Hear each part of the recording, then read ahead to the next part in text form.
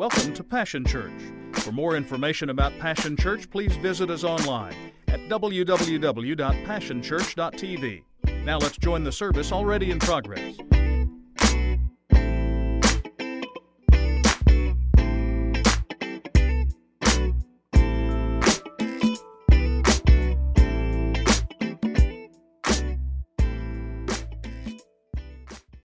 Exodus chapter 3, we're going to read verses 7 and 8. And the Lord said, I have surely seen the oppression of my people who are in Egypt. And I've heard their cry because of their taskmasters. For I know their sorrows. I've come down to deliver them out of the hand of the Egyptians and to bring them up from the land to a good and large land, to a land flowing with milk and honey. Am I the only person in here who likes to drink milk? Do I have any milk drinkers in here? It's dark in here today, isn't it? I can't see your hand, but I'm believing by faith. Hands are going up everywhere. I drink at breakfast, lunch, and dinner. They said it does a body good. It hasn't done mine any good. It's made me look like this. But I love it. And God tells the Egyptians, or He tells the Israelites who are in Egypt, they've been there for 400 plus years. They've never known freedom. They've been slaves. They're slaves. Their parents were slaves. Their grandparents, their great-grandparents were slaves. And the Lord says something. I've seen your sorrow. I've seen your oppression. And God says, I'm coming down. I'm coming down. I'm going to get involved in it. And when I come down and get involved in this, I'm going to bring you out. I'm going to save you from this.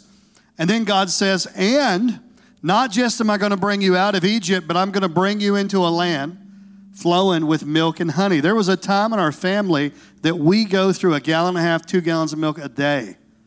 Now, I have 5 kids, but I'm just telling you, we love milk. So when I read that passage, I was like, I get it.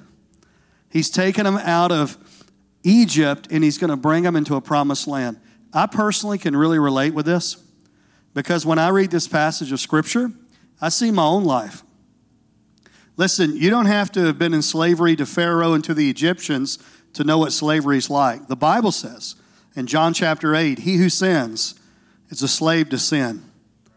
When you read back through what he said, see if you can relate where it says, God says, I've surely seen. I've seen your oppression. Like, I've heard your cry. Have you ever before cried out to God about something because you felt completely overwhelmed? You felt helpless. You felt hopeless. Anybody ever been in that place before in your life? Here's what God's saying. I've seen it. I've heard it. And God said, I'm going to come down and I'm going to deliver you. It was a Wednesday night, a handful of people in a little bitty church in a little bitty town called Waverly, Tennessee. And that's where the Lord came down and met me. And that's where He brought me out of my slavery to sin. And when I heard that Jesus Christ died on a cross for my sins, and I heard that Jesus Christ would forgive me, and I heard that even though there were things in my life and I could never free myself from it, but that He could give me hope, He could free me, I became a Christian. I became a Christian. Now, here's what I heard probably about 8 months later. I would hear about 8 months later, because I remember the sermon, when I would hear the fact that God didn't just save me from something, but that God saved me for something. And I remember sitting there in that service going, I wonder what God saved me for. Like, I can't imagine. My past was one of drug addiction, alcoholism, done a lot of bad things, won't go into it all, but just a horrible past. Was not a good person whatsoever in any way. Liar, cheat, I was a thief, and a lot of other words would be used to describe me. So the fact that God would be not just saving from me, I thought He was saving me from my sin. I did not know He was saving me for a purpose. I kind of found it hard to believe. But the more the pastor would preach, the more he would share, the more I'd read the Bible, I would have this aha moment. Everybody God saves from, God also saves for. Everybody. Everybody. Every one of us. And you go, Josh, tell me a little bit about it. What's he promising them? What's this land look like? How much land is it? Numbers chapter 34, verse 1 and 2, and then we'll really get into this. Then the Lord spoke to Moses, saying, command the children of Israel, say to them, When you come into the land of Canaan, that's that land flowing with milk and honey. That's the good, and he said, large land. You say, how large? This is the land that shall fall to you as an inheritance, the land of Canaan and its boundaries. How large was the land? I wondered that myself, and I read the whole chapter. The chapter lays out the pins, if you will. It lays out the boundary lines of what God had promised them. There was a surveyor who was a godly man, and he read this passage years ago, and he goes, I wonder how much it was. So he put a map on his wall at his house, and he began to survey out the land, and you couldn't measure it in acres because it's a lot. He measured it in square miles. Anybody want to take a guess on how many square miles it was? Who thinks it was 50,000 square miles? 150,000. 1,259,000 square miles. Who thinks it was that? You're wrong. It ain't that. It was 300,000 square miles. I don't know where I came up with the other number. It was 300,000 square miles. And here's what's really interesting. I read that, and then I had this other thought. It just hit me.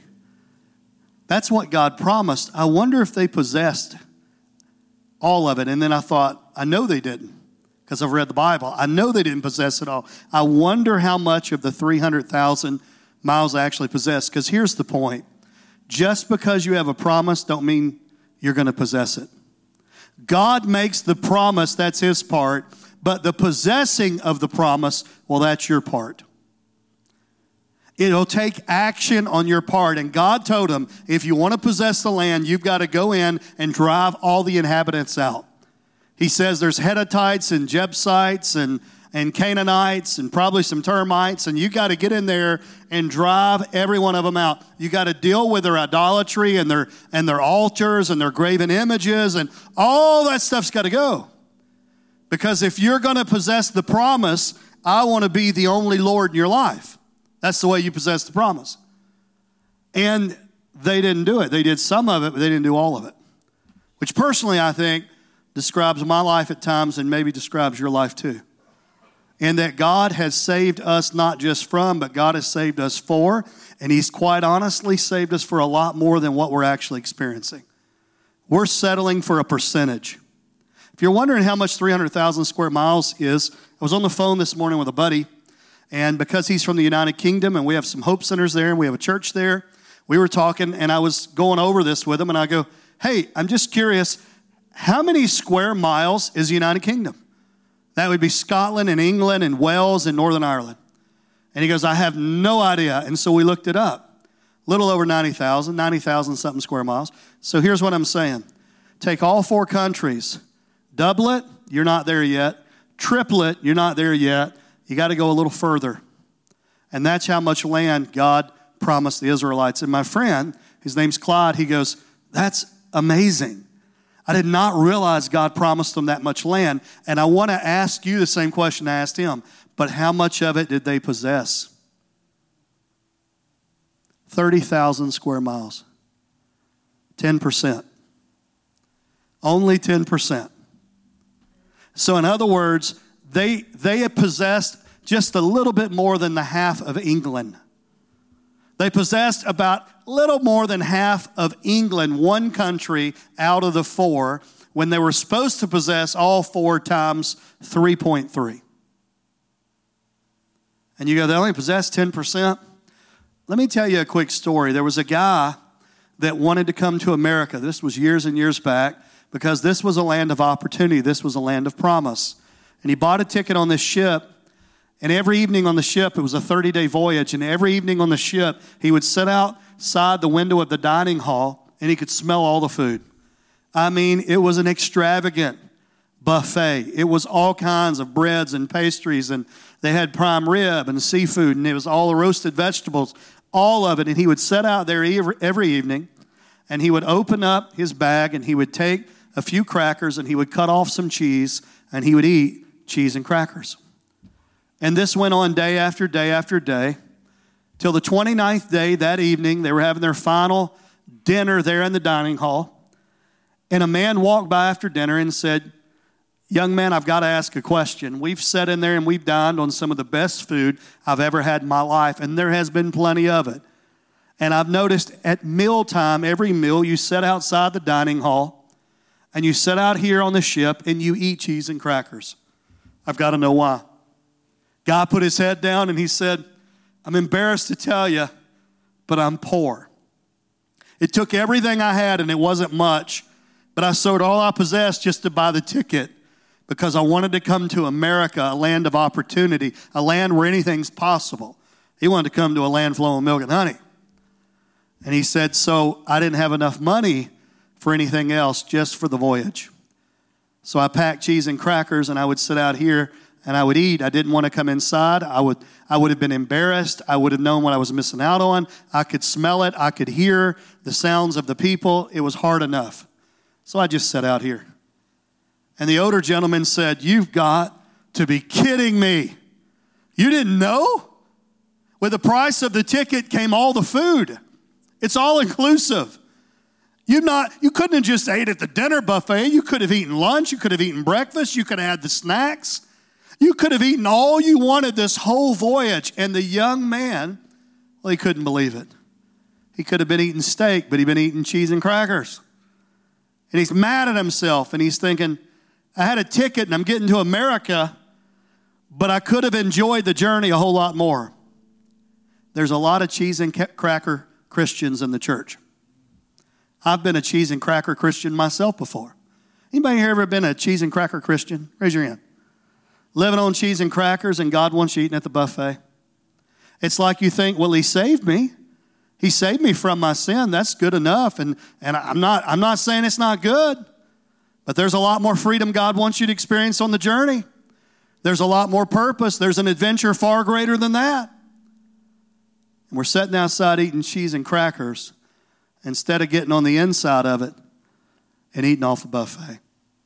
And that's what the Israelites were doing. They had become followers of Jehovah, of God, but they were cheese and cracker followers. They didn't possess all that God wanted them to possess. And the question is, Josh, why? What caused them to not possess the promise? Why did they give up 90% and only possess 10%? I'm going to give you a number of reasons why and see if you think you and I have anything in common with them. Here's one. They listened to the wrong people. You got to be careful who you listen to in your life.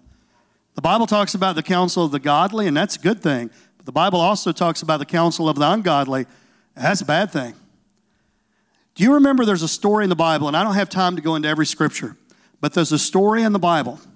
And in this particular story, they go and spy out the land of Canaan, this large, good land flowing with milk and honey. And they spy out the land. In this land, God said there will be houses you didn't build, vineyards you didn't plant. In other words, there were people living there. They were going to go in and conquer, and everything was already going to be set up for them. And so they go over there and spy it out, and they see some of the descendants of a man named Goliath. Goliath was 9 foot 9 inches tall, taller than any basketball player you've ever seen. Listen, the head of his spear was 120 pounds. If any of you ever go to the gym, I pass it sometimes, just a little Mexican restaurant. But if you ever go, think of a 45-pound plate on each side on the bar. His spear was like he was swinging around 2 45 plates on a bench press bar, and he just walking around with it. What I'm trying to say is he's really, really strong. And they see his descendants, right? And they see his descendants, and they come back, and they tell Moses, they tell the people, they're like, listen. We are like grasshoppers on our own sight. In other words, we looked at them, and we feel like grasshoppers. You go, Josh, that analogy doesn't make sense at all. Well, let me say it this way. Here's what they're saying. They will squash us.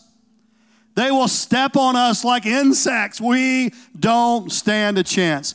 But 2 young men full of faith and believing God believed that the Lord had given them a promise. And they believed that if God promised you something, it doesn't matter what impossibilities are standing in the way. You just have to believe the Lord. Their name was Joshua and Caleb. And they stood up and they said, don't listen to all the people. Our God is able.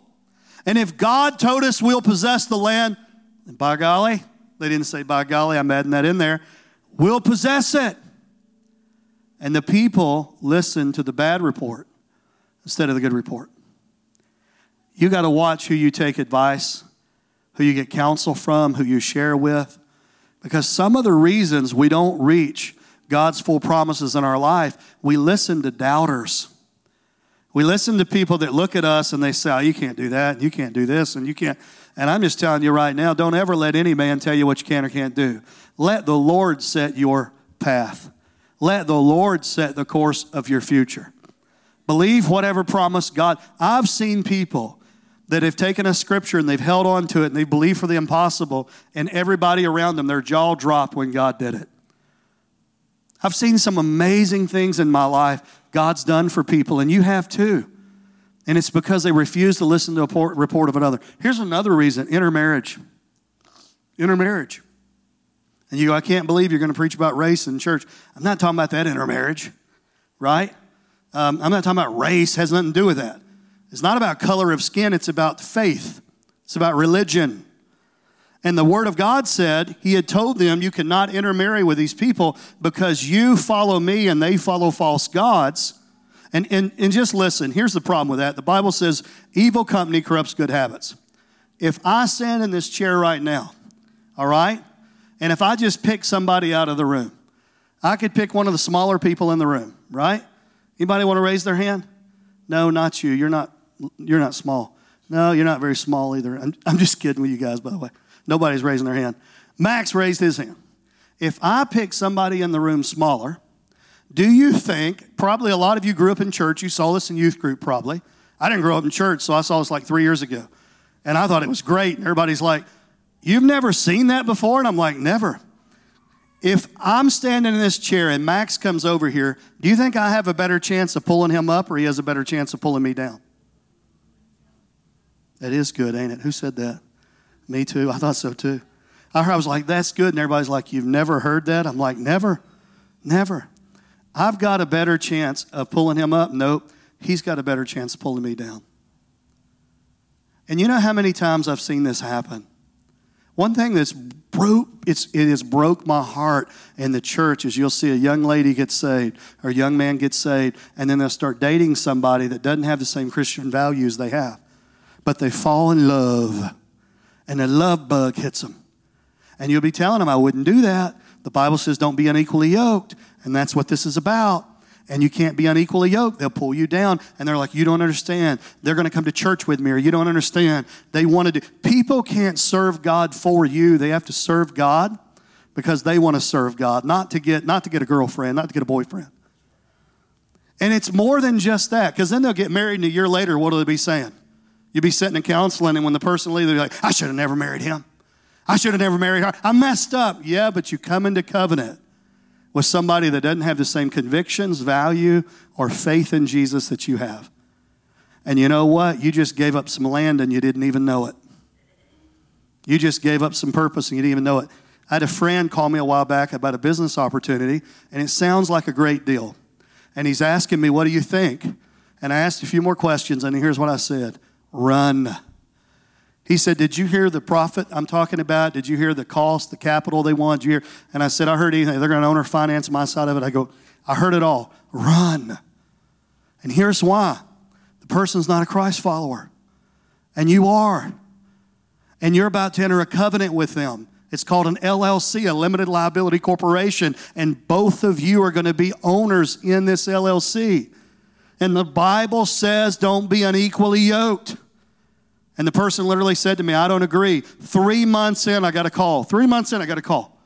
And he said, I've messed up, and I've messed up big time. And he breaks down this whole story, and I said, what are you learning? He said, I'm learning don't be unequally yoked. They want to do some stuff, Josh, that I think it's gray, it's a little shady.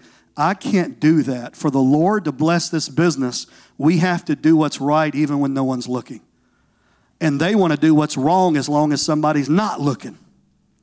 He said, I don't know how to get out of this mess. It's true in your friendships. It's true in your relationships, whether you're looking at dating. It's true in your partnerships. It's true in all aspects of your life. And I'm not saying don't be friendly to people who don't know Jesus. I'm not saying don't be a witness. I'm not saying that. I'm just saying don't lock arms. Don't yoke up. Don't partner up with somebody that doesn't share the same faith you share in God. And because they began to intermarry, they stopped possessing land that God had promised them. Yeah, I like preaching to you. Can you come to the third service too? She's over here going, that's good. I said that. She goes, wow. I'll pay you to start attending all 3 services when I preach. All right. Now she's really getting into it. I'm going to give $1 for everything you do like that. She's like, whoo, Lord. Hallelujah. Here's another one, apathy. Apathy.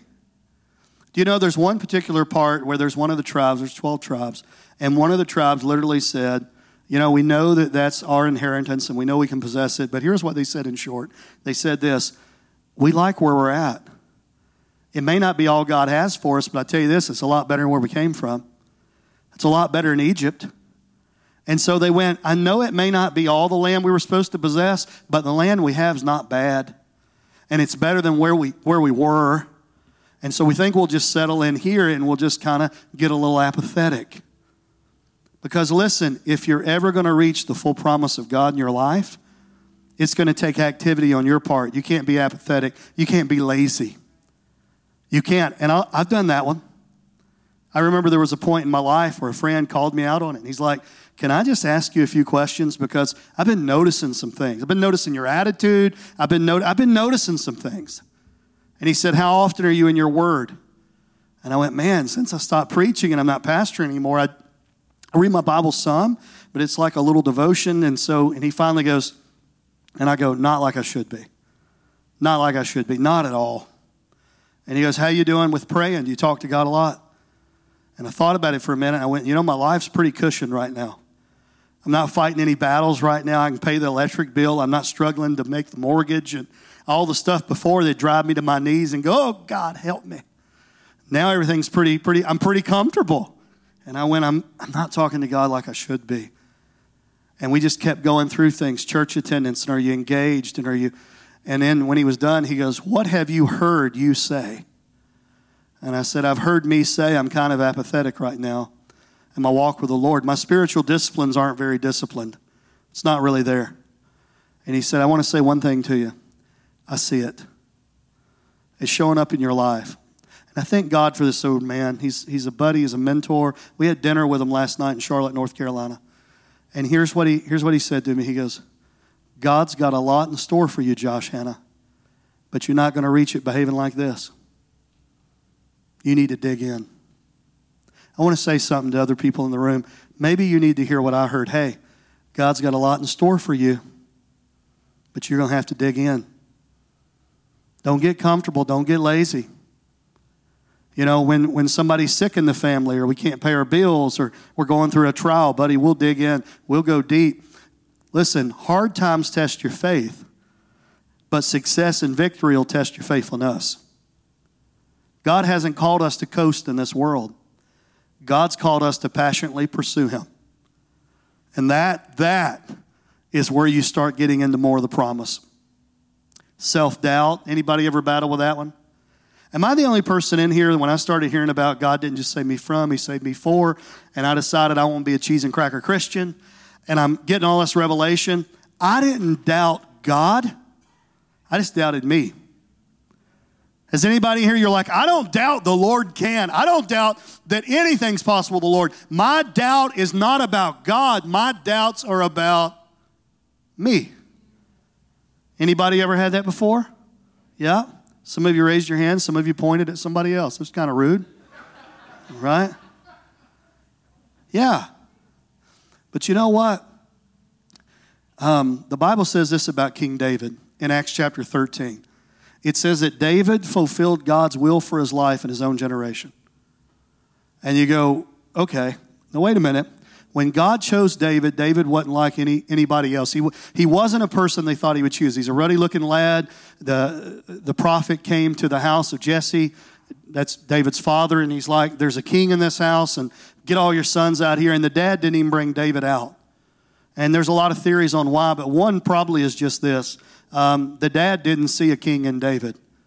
And nobody else saw a king in David. He's probably 16 years old when Jesse showed up, most scholars say. And he's a shepherd. He's out in the fields. His brothers would go down to the line and they would fight for Israel. They were warriors. They were soldiers. David's a shepherd boy out there playing a harp. He's artistic. You know what I mean? I don't think his daddy looked at that little boy running around with a harp thinking king. And yet finally Samuel says there's got to be another one, and David comes and he anoints him as king. And here's what the Lord said to Samuel. I think Samuel's shocked. And he said, David, I have found one that is a man after my own heart who will do all according to my will. Can I say it another way? I have found somebody that's not a cheese and cracker follower. I found somebody that won't just possess 10%, but they want to possess all that I promised them. I found somebody that will be loyal and faithful no matter what. But David's path there, it says in Acts 13 that he fulfilled God's will for his life in his own generation. But it wasn't a straight line, was it? It wasn't without failure. It wasn't without some mistakes. David messed up, and he messed up more than once. One time he got prideful that he numbered something God had asked him not to. Right? Another time he got lustful and he committed an act that he shouldn't have committed. And there's some other mistakes we could talk about. He at times was passive with his family, and he didn't discipline his children, and he didn't deal with things. He just let it go because he was busy with trying to build a kingdom. And so David was not perfect. David had some flaws. He had some mistakes. But here's the good news for all you self-doubters, because I'm one of you. He still fulfilled God's will for his life in his own generation. And here's what that tells me. Even if I mess up, there's going to be consequences for that. Don't mishear me. There's going to be hurt and pain, and you're going to wish you wouldn't have done it. Listen, you better run as far away from sin as you can, because it'll destroy you and your family. But even in his mistakes, David would get humble. He would repent. He would turn. And you know what the Lord would do? The Lord would forgive him. And the Lord would give him another shot. And so what I'm saying to you is, one of the reasons we self-doubt ourselves is because we know ourselves. We know the thoughts that run through our minds. We know our inadequacies. We know our failures. We know all this stuff about ourselves. And what the enemy will do, he'll take all that and use it against us. And he'll get us to try to not fulfill all of God's promise. Can I tell you one more thing, and I'm going to start wrapping it up? The promise, what God wants to bring you into, isn't just about you. When I moved to Oklahoma, I didn't want to move to Oklahoma, no offense, but I love Tennessee. And I just didn't want to move out here. It's flat. I come from the hills. The water is not clear. I come from rock bottom creeks. It's clear water, and I'm not putting anything down here because I love it. I don't want to go back to Tennessee. I love Oklahoma. I'm an Okie now. I'm an Okie from Muskogee. Not really, but I'm an Okie now. But when I come out here, I felt like it was such a sacrifice. Me and a guy named Jeremy Parker, we drove a U-Haul out here, which some of the Hope guys helped me load. And when we got out here, everything was broke. Was it not, honey? The TVs were broke, everything. We didn't load it right. Don't always try to save money. Sometimes it'll cost you, right? I actually had a friend, one of the family members in the room today, and she's like, hey, we have a moving company. I will help you. I will help you, Joe. You need a moving company? I'm like, no, I don't want. Who needs professionals? Me and a couple of, we can do it. It doesn't take a rocket scientist to move, some furniture. I threw everything, I think, but a couch and a mattress away. It was a mess. An absolute mess. What I'm going to say to you is this. On the way out here, I didn't even know I was coming here, but I knew the Lord said this to me one day in prayer. He said, there are men that will need you. That's all he said. But it hit me, God's not moving me out there for me. God's moving me out there for others. But I got to tell you, when you're obedient, you still get blessed in the process. I could talk about idolatry. I could talk about sin. I could talk about unbelief. I could talk about all the reasons they didn't possess the land. But I want to read you a scripture. 1 Corinthians chapter 10, verse 11. Now these things happened to them as an example, but they were written down for our instruction. In 1 Corinthians 10, he's listing out all the failures and all the mistakes of the Israelites, and he's telling us why they didn't possess all the land that God wanted them to possess, why they only got a tenth of the promise. And then he ends it up with saying this, all this wasn't written for them. It's written for you. Because you're going to learn one of two ways. You're going to learn through mistakes or mentors. Pick one. And I don't know about you, but I don't want to learn from mistakes. I want to learn from other people's mistakes. I want to learn through mentors. And here's the wisdom of Scripture, that God wrote down all of these people's lives because they're mentors to us. You don't have to meet somebody for them to be a mentor. We've got their whole life in the pages of His book. And we read about their life and we see their successes and their failures and their victories and their low moments, and we read about it all. And it's there because God's saying that is mentorship for you. When you read the Word of God, you're being mentored every time. I had a guy a while ago said, nobody will mentor me. Nobody, I'm just looking for a mentor. Nobody will mentor me. And I went, the Word of God will mentor you. Read the Bible. It's the best leadership book ever written. It's a book for marriage. It's a book for emotional health. You fill in the blank, and it's a book for that. And it mentors us. And God said, I put all of these people's stories in here, not to shame them, not to show you how they messed up. I put all these stories in here for you, church. It's all for you. And some of them, they fulfilled God's will for their life. They reached the promise, and they got the full promise that God ever had for them. And some of them, like the Israelites, only ever captured 10%. And I just want to encourage you today. I want you to go for it. I want you to go for it. You have no idea what God wants to do with you. And there's even some in the room going, yeah, but half my life's over. I'm at that point where they call it middle-aged, but I'm 45. That means I'll live to be 90. I'm not so sure. I'm going to have to quit drinking all that milk if that's going to happen. I'm going to have to go to 1% or skim. I'm not sure, but here's what I do know. I do know if I'm not dead, I'm not done. I still got breath in me, and some of you in here go, I wished I was 45. I'm 70 or I'm 80, but I'll tell you this. Moses was 80. And at 80, that's when God said, hey, we're going to bring them out. And they're going to need a leader. Tag, you're it. Would you bow your heads and can we pray together? Lord, I believe people all over this room today, they're just being dealt with by the Holy Spirit. And I'm going to let you, God, work there. I'm going to let you work with them and let them pray to you and just let you deal with them the rest of this afternoon and encourage us and exhort us to go for it, Lord, to reach the full promise of all you have for us. And I believe you'll speak to us, Holy Spirit, not just in this service, but throughout the day.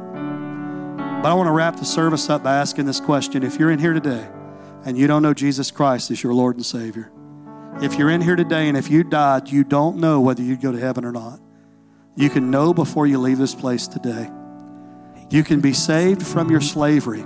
He who sins is a slave to sin. You can be brought out of that mess, and God will save you today for a purpose. Your name will be written in the Lamb's Book of Life, and you will have heaven to look forward to and an adventure with Him while you're on planet Earth.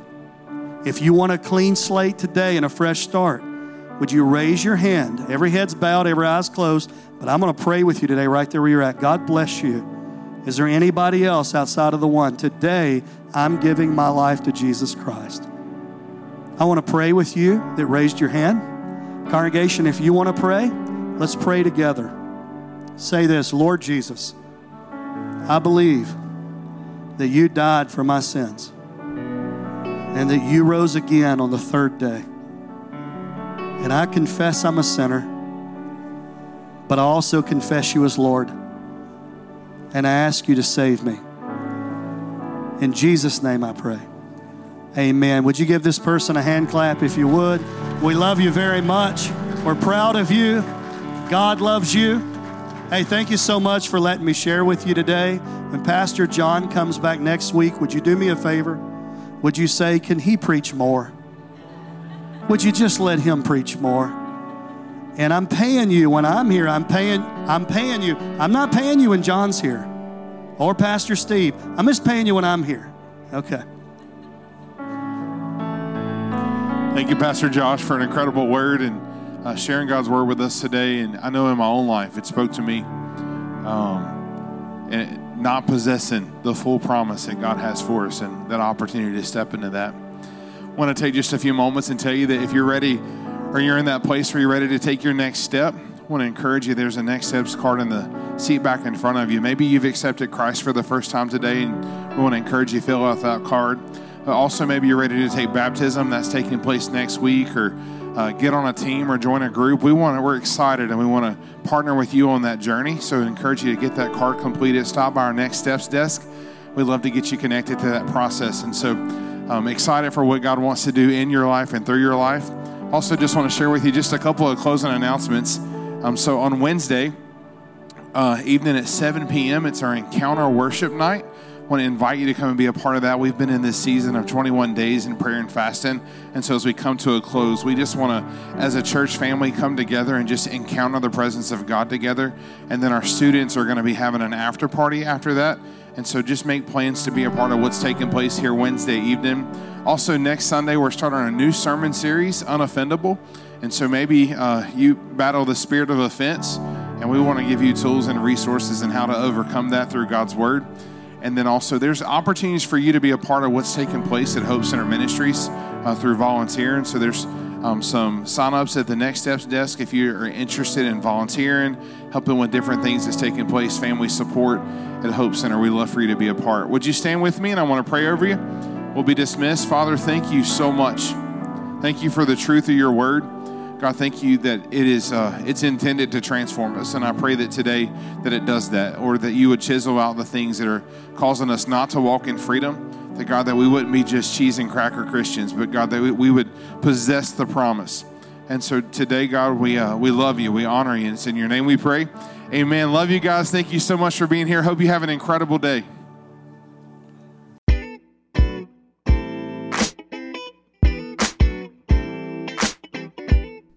It's been a privilege to have you join us for this time of ministry. To find more Passion Church resources or to make a donation online, visit www.passionchurch.tv. Remember, you can't live without passion.